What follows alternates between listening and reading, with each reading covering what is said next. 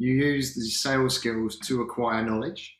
You use these skills to better understand the needs of the people you want to be working with to deliver an outcome. You use sales skills to build rapport.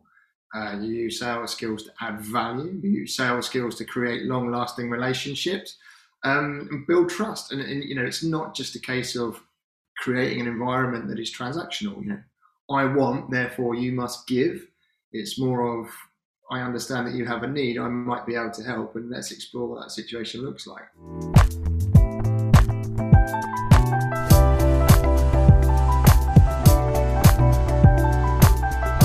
Welcome everybody, I'm Chris O'Hare, your Quick Win CEO. And in this show, we talk to entrepreneurs and industry experts on different ways to improve your business and get their 3 quick win recommendations. And today we're talking to Ben Bennett, an expert in sales with 23 years experience. And he's trained thousands of people on the different components of a sale, such as the strategy, the processes, and the tools. And in a previous role, Ben was also the chief operating officer for a blockchain startup, securing deals of up to 1.2 million and awarded a top 10 startup in Europe. So he clearly knows what he's talking about. It's great that we're going to get his opinion on the topic of this podcast, which is the secret to being a billionaire is sales. We'll also get his quick win recommendations on how to improve your sales today. So let's go. Hi, Ben. Firstly, tell me the last thing that you read or watched or did that left an impression on you. And it could be anything, a Netflix series or a book you read or even a quote. It's probably best I avoid my Disney Plus adventures. They're 2 books, actually. So one of them is behind me there. It's Green Lights by Matthew McConaughey. So he really strikes me as a person that embraces challenging landscapes in his life quite frequently. And he really does live in the present. And the thing that I quite like about it is he seems really controlled and at the same time entirely reckless. And I find that quite an interesting quality in person. But, I really respect his attitude towards life, and he's very much a I can do, I will do, as opposed to the glass half empty kind of approach. So, probably more of a personal one, but I actually found that both a really good read. But, just looking at the way that man takes his life and his attitude towards it's really good fun. And from a business perspective, if you've not come across him before, there's a guy called Daniel Priestley. And Daniel Priestley has written quite a number of books. Is the man behind Dent Global. And basically this book just talks about, the way he sees the world of sales and business. And it's really clear. The way he articulates it is incredibly easy to understand. And just looking at the basic principles of supply and demand. But when you're looking at how you apply his ideas into your own business or the way you sell or the way you see the world, it's pretty much a must read in my opinion. So those are the 2 books that I would bring to the table for this discussion at least. Yeah, well, Matthew McConaughey, I mean, no one can forget his rendition in Wolf of Wall Street. That always comes to mind every time I think of trying to build motivation. I'm like, right, okay, let's thump the chest. Let's start cracking it out. But yeah, he's phenomenal and one of my favorite actors actually. So glad you picked that up. And the book recommendation, Joe, we get so many book recommendations on this podcast. I got a list as long as my arm. And it's weird because most books are very subjective to those people's personal experience of why it hits home for them.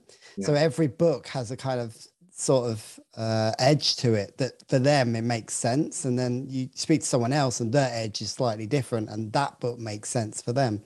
So what would you say that edge of that particular book has done for you? What do you think it is that's hit home and you thought, what, that's a book I'd recommend? I think it's just easy to read. So I'm not a massive reader. Truth be told, I'm more a peruser of pages rather than a completer of books. But I went cover to cover on that, and I just felt that there's just so much to the life has to offer, and by sitting there and just accepting the cards that you're dealt, you're only going to either go so far or experience so much.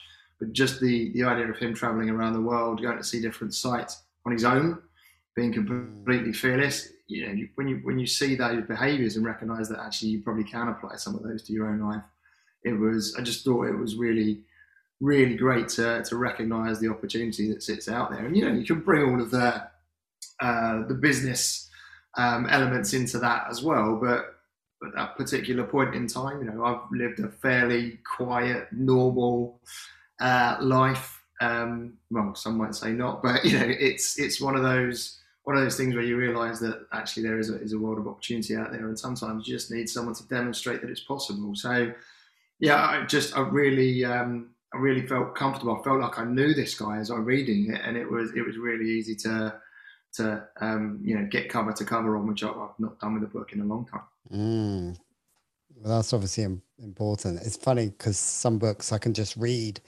and others I just really struggle with. So, but again, I think it's that edge. It's that what hit homes for you, and what the learning and the lessons that you can take from it, and that keeps you hooked. But yeah, really good. Okay, I've got 2 books there to add to my list. So it's going to be 200 by the time I finish with this podcast, the amount of books I've got. But in terms of the topic today, which I think is quite an exciting topic actually, because it's something you hear a lot about, but you don't quite really understand what it means and why people think this. And so I kind of want to get into the depth of what this topic is. And that's kind of the secret to being a billionaire is sales. And just to frame that question, I read an article by someone called Jeff Hayden. He asked 20 of the most successful people on earth to name one skill that they think had the biggest impact on their success. And mostly all of them said sales and persuasion, and just kind of go into a bit more detail from that. So Mark Cuban, one of the things he says is sales come first. And then if you, another really famous billionaire, Warren Buffett, he's obviously very famous for his investing style, but he talks about sales. And if he says, if you were going to take a course or do one thing in your life that's the most important, he talks about sales and persuasion. Take a course in sales and persuasion, which again alludes back to the quote by Jeff Hayden that that's one of the most important things. Why do you think that is the case? Why do you think all these billionaires are saying that sales is the most important part of their success? I think it's relatively simple, and they don't see sales like a lot of people do. A lot, both general public and people who are running small businesses or are new to industry look at sales as something that's old, it's really aggressive, it's borderline harassment, and really is a dirty word. But I think when you really understand what sales can mean in a much broader perspective, it's about value, right? So if you're selling anything, you need to know a lot, and in order to know a lot, you've got to ask the right questions and look at the right places. So the way I see sales, and disclaimer, I'm not a billionaire, but it's something that I've been involved with for a long time. And you use these sales skills to acquire knowledge. You use these skills to better understand the needs of the people you want to be working with to deliver an outcome. You use sales skills to build rapport. You use sales skills to add value. You use sales skills to create long-lasting relationships and build trust. And it's not just a case of creating an environment that is transactional. I want, therefore you must give. It's more of, I understand that you have a need, I might be able to help, and let's explore what that situation looks like. So I think sales really covers a plethora of things, not just about generating revenue. Although if you want to be successful in business and reach that accolade of being a billionaire, then revenue is going to be important.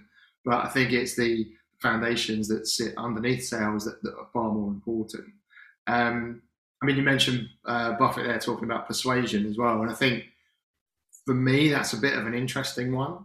So, if you look at persuasion as helping someone make a choice, one choice over another, persuasion or the art of persuasion can be a good thing. However, using sales tactics, using the art of persuasion, using psychology to persuade people to do things that they don't want to do, for me is a no-no. And in a lot of training that I do for businesses, we talk about understanding the power of sales techniques, and it really can be used for good and evil. But if you're in the right place and using it for the right reasons, it's a very, very powerful and productive skill set and toolkit to have in your arsenal. So I get why they're saying that. Without sales, you haven't really got anything else. It's interesting though, you said toolkit, and that's what I was going to say. So isn't sales a collection of skills under this guise of, the umbrella of sales, right? So negotiating and all communication and persuasion. That's a whole topic that we could talk about in terms of persuasion. But would you say that's the case, that sales is almost just an umbrella term for lots of different soft skills that you kind of bring to the whole package together to kind of convince someone to buy something from you? Would you say that's the case? I think that's an absolute fair statement. So the role of the salesperson now has changed from when I started 20 plus years ago, and it's back when I started, it was dial as many phone numbers as you can, get us through to as many people as you can, convince as many people as you can. And what it actually looks like now is far more of a, let's truly understand our customers' problems. Can we fix them? Can we address them? Can we demonstrate value? Can we demonstrate value beyond our competitors? Can we build those relationships, rapport? Can we overcome internal buying problems, stakeholder issues? Can we manage multi-channel outreach campaigns? It's hugely complex. And I think to think of sales as in, like I said at the beginning, I want, you pay, it just is not that anymore. And I talk quite openly about the desire to change its name. I'm never going to be on a one-man crusade to outdo that, but it's got such negative connotations around the word sales. And the word, incidentally, is it comes from a Scandi word which actually means to serve. So it's, people misunderstand what it is. But you're right, sales or sales skills is a toolkit of many different things. So yes, objection handling, relationship management, all of these things are going to be fundamental to taking a person from entirely unaware of you through to being a user and a massive advocate of your product or service. But that is a long journey from building awareness through to advocacy. That takes a lot, and that's not just a single job of a salesperson either. So as an organization, you've got marketing on the front end of that. You've got sales and customer onboarding, client success, and then you've got the whole piece of enabling customers to be advocates and champions of your brand thereafter. So it needs a rebrand, but yeah, there's just so many moving parts underneath that really can feed up into that overall sales description. Now, you're the sales expert, I would say, in terms of the way you're coming across. You're saying the right things in terms of, there's all these different elements to sales. But if you talk to probably other entrepreneurs, they don't have that collection of skills, and they don't understand the kind of the lines between each of those skills, and saying, so there's a bit over here that we need to work on, there's a bit over here. They just see it as this general term. And for me, that general term is, if you don't have any sales, you don't have a business, because you got nothing to sell to someone. And actually, when I first started, I realized quite early on that if there was no one to sell to, there's no service to provide, or there's nothing to do. And actually, first and foremost, I just need to start talking to people and trying to convince people that I was the worthy person for that that job, that service, or whatever that is that they wanted to do. So for me, boiling it down, like that was all it was. It was just convincing people that I could provide something, and then I can actually do that thing. Because before that, I couldn't do that. So I needed to have that element of a sale. And it kind of going further than that, I think psychologically, the way I look at sales, this is my opinion, obviously, I see it as being brave, right? To actually go out and talk to someone and say, would you buy this thing? Would you give me your money for me to do something for you? I think for me, fundamentally, if you can't do that and you can't ask someone to pay for something, how the hell can you be an entrepreneur? You know? And so I saw a nice little formula: product plus sales equals entrepreneur. I was like, that's really interesting, but I would have said sales plus product equals entrepreneur. Because if you've got nothing to sell, if you've got no one to sell to, then, you know.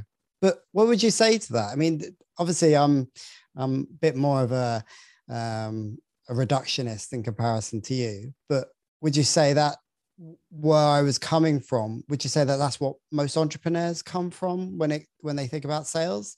And then how do you then convert their mindset into the way you talk about it, which is a collection of tools in a toolkit?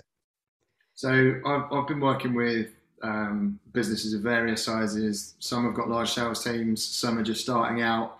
And typically most founders, are not from a sales background. They're either technical or domain experts at what they do, which is why they typically go out on their own, because they don't want that, they don't want to be employed anymore, grab your time back, do whatever it is that you need to do. And the problem that you find is that you go out into market with, I am this person and I do this thing, let me sell as much of it as possible.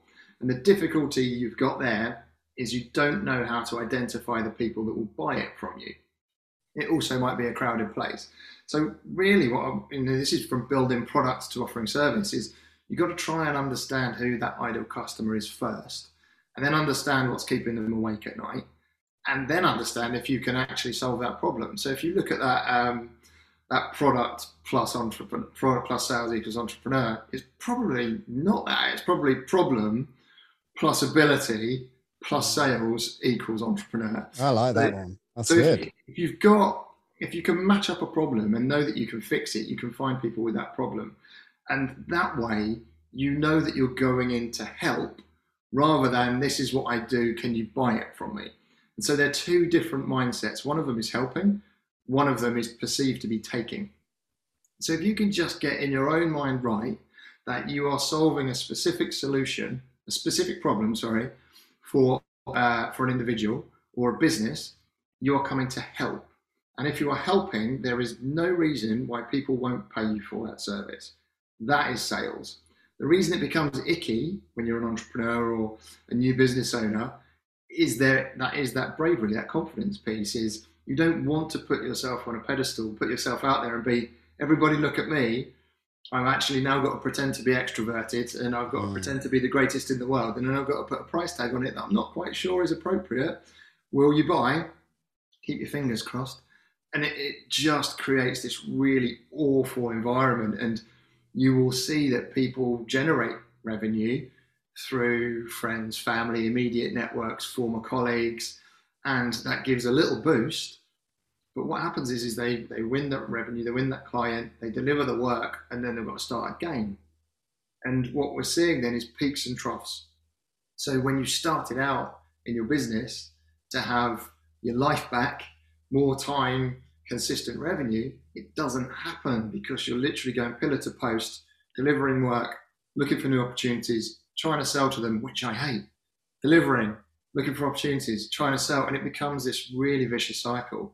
So being able to break out of that and put in consistent frameworks that allow you to add value and help without being on the take, most of it's mind over matter. So nothing's actually changed. It's just how you position yourself and go to market. Well, you've said it. Like without those frameworks, it's very difficult. So let's talk about those frameworks. I want to know. You've piqued my interest. Tell me. So it's quite a simple process. First of all, you've got to understand who it is that you're solving the problem for and identify what that problem is, and then identify why you are uniquely placed to be able to solve it. When you're in that position, you can then go through and perhaps size that audience and make sure that that audience is big enough for you to go and sell to, but break down what's called an ideal customer profile. So who are they? Are they a buyer or are they a user of your product or service? And if you've then got an understanding of that person, what's their role? What are they accountable for? What are they like? How do they learn? What are their skill sets? When you understand a good profile of this individual, you understand how to talk to them. But one of the main things you want to know is what's keeping them awake at night. So if you're running a small business or running any business or even a department, you've probably had times where you woke up in the middle of the night, cold sweats, wondering what the hell's going on. Where's my next deal coming from? How am I going to go and solve the problem that I've got in my business? I don't know who to contact. These are what I call the 2 a.m. problems, where you just wake up in the middle of the night. And this happens to me. I'm not immune to this. But when you know what those problems are, you can directly communicate the value that you bring to solve that problem. So instead of saying, my name is Ben, I'm a sales trainer, you're a sales manager, will you buy my services? What I'm looking for is an understanding of businesses that have got either decreasing revenue performance, aren't able to hire the right people, aren't able to onboard staff correctly. So when I speak to people, it's like, I am Ben, I'm a sales trainer. This is how I do it. And most people stop there. But you need to carry on with a benefit statement, which answers their issue of keeping them awake at night, which means you don't have to worry about onboarding new staff, which means you don't have to worry about reducing revenues, which means you don't have to worry about upskilling your existing sales team so that you can generate more revenue. And you need to directly answer people's pain points. So who am I serving and what is the problem? Who specifically am I serving in terms of an ideal customer profile? And then building out value-based statements that allow you to demonstrate value rather than just tell people what you do. So you may have come across the acronym WIFM, what's in it for me? And you always want to be thinking like that. Why are you going to be interested in hearing what I can do?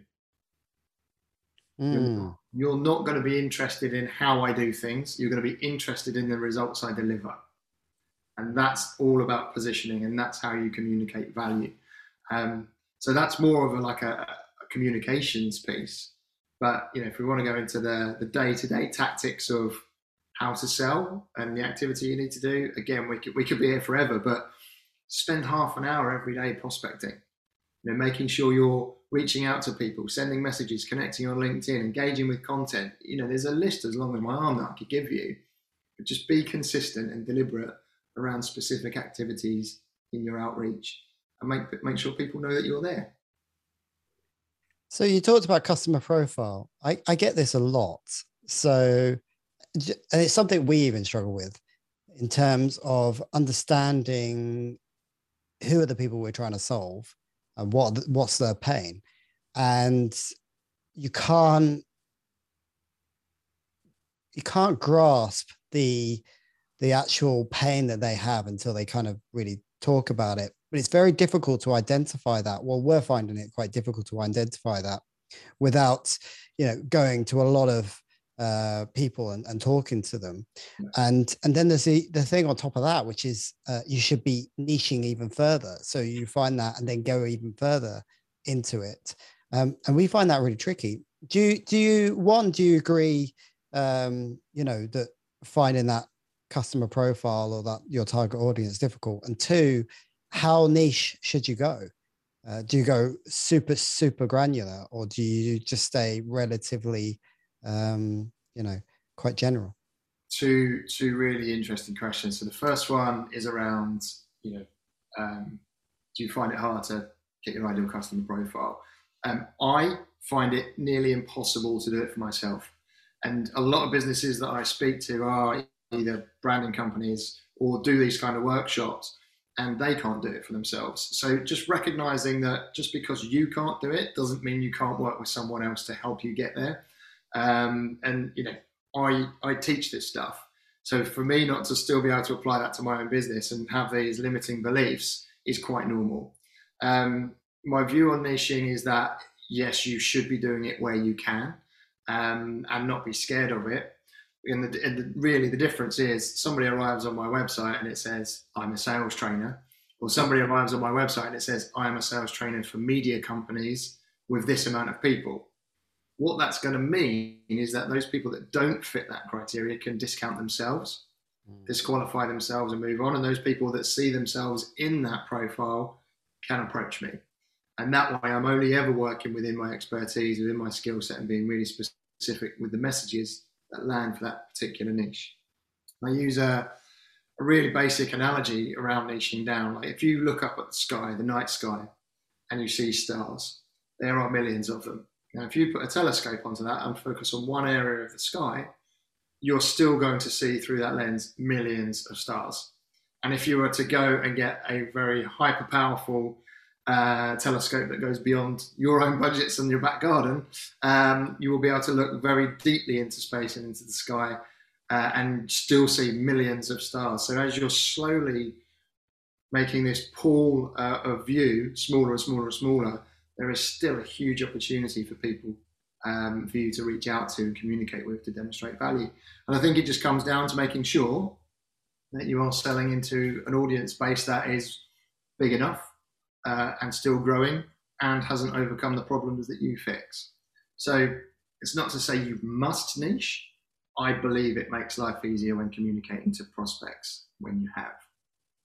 Well, yeah, because obviously if you're a person that is in those particular industry that you're targeting, so, media, when someone from the media industry comes across your website and they have that particular need, then obviously the way more likely, I don't know what the stats are, but the way more likely to engage with you because they feel like you can talk their language and you understand their particular pains. Yeah. And so it comes back to the pains then. It's their particular pains. And actually people don't like taking a risk on people that don't know their business. And they think, rightly or wrongly, that person in that industry is going to be able to almost do their job for them, or they know more than they think they might know.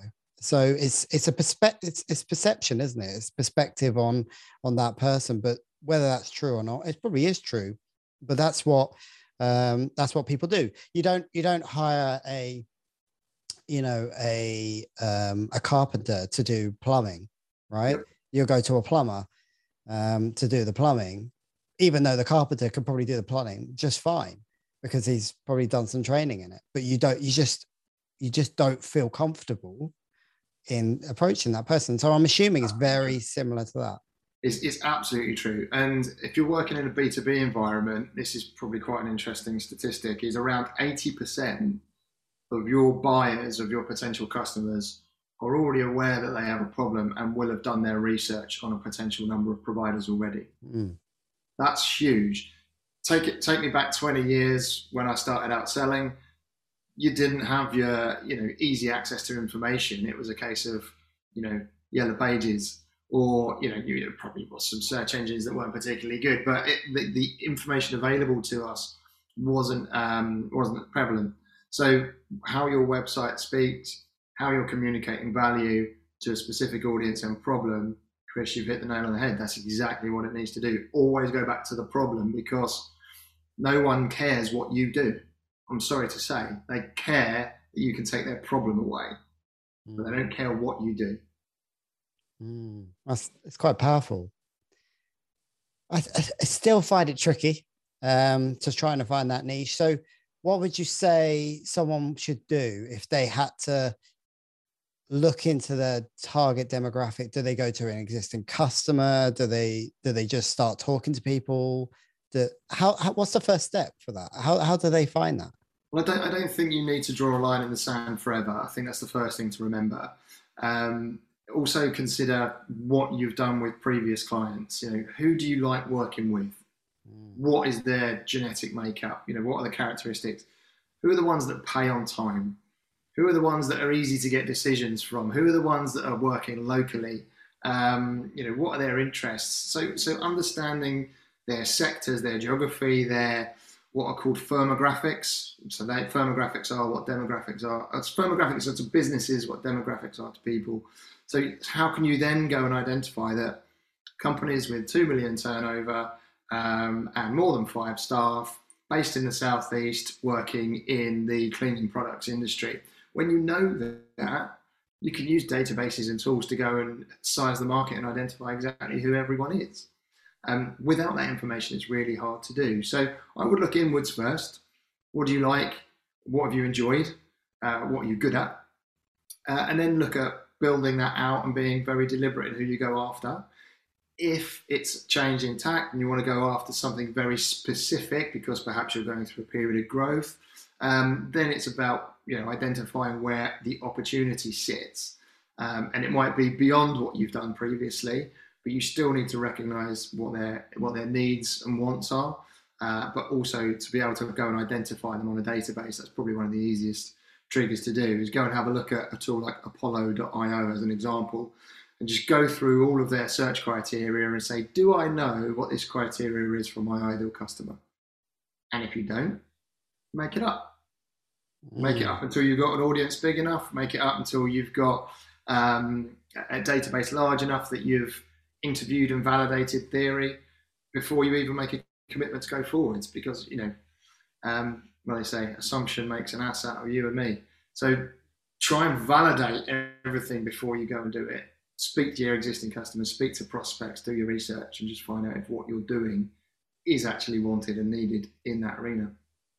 I like what you said though, right at the beginning, where you say, just think about the customers you work with that you enjoyed working with. And that's an obvious one when you think about it, because you know that those their psychographics are clearly going to be down your street. And when it comes to the demographic, maybe it's a little bit trickier for me. I think for me, it's the industry. It's trying to the niche down to an industry rather than a type of business or the typical demographics and all the rest of it. So that's the bit I find the trickiest, the industry.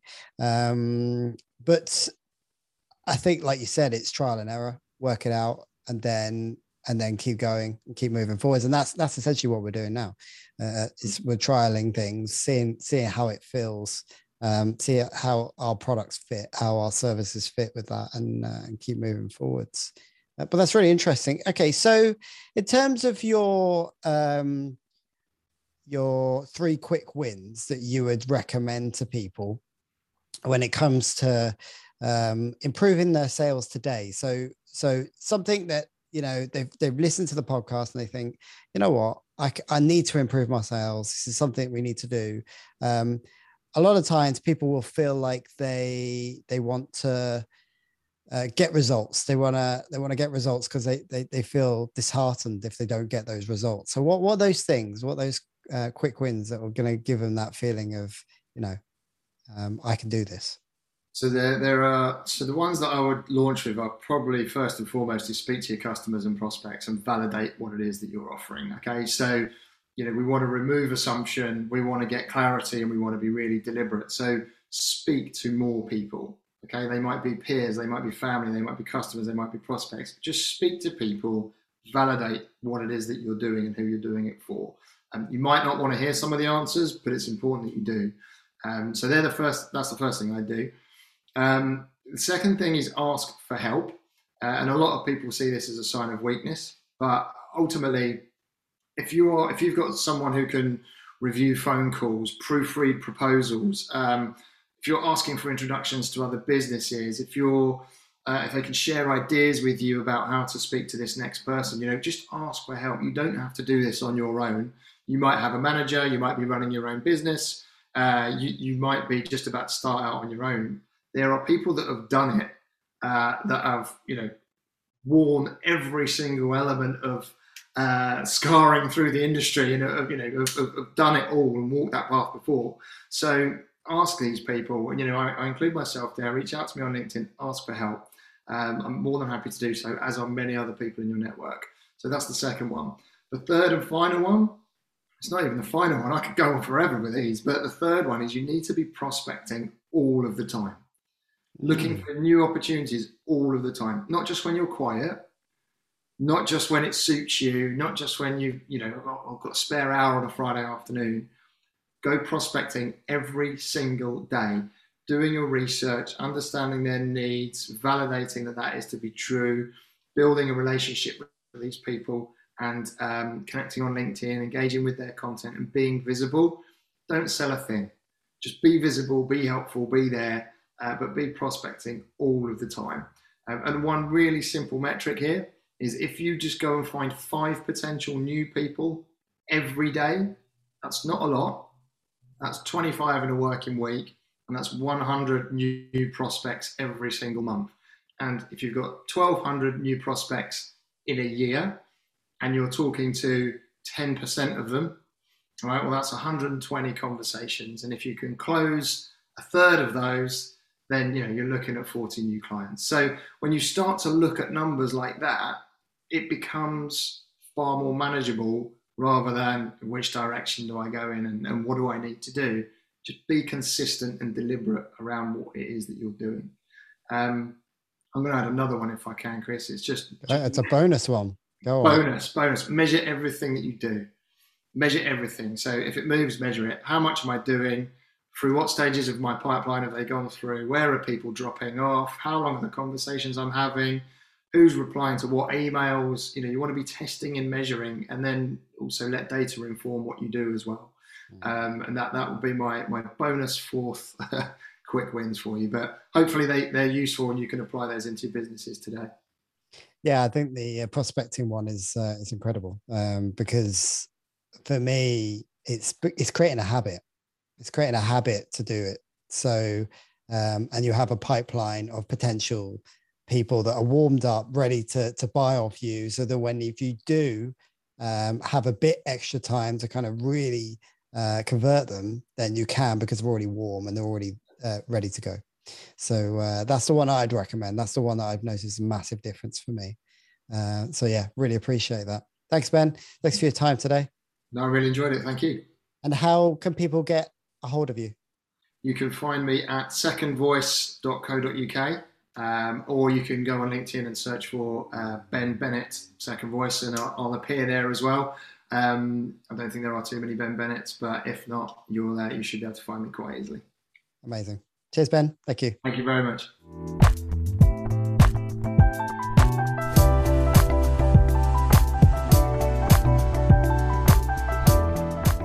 Thank you, everybody. I hope you enjoyed that. If you want another episode to understand the mindset of a billionaire, listen to Inside the Mind of Donald Kellier. You can find that by Googling Quick Win CEO. Until next time, I'm Chris O'Hare, your Quick Win CEO, signing out.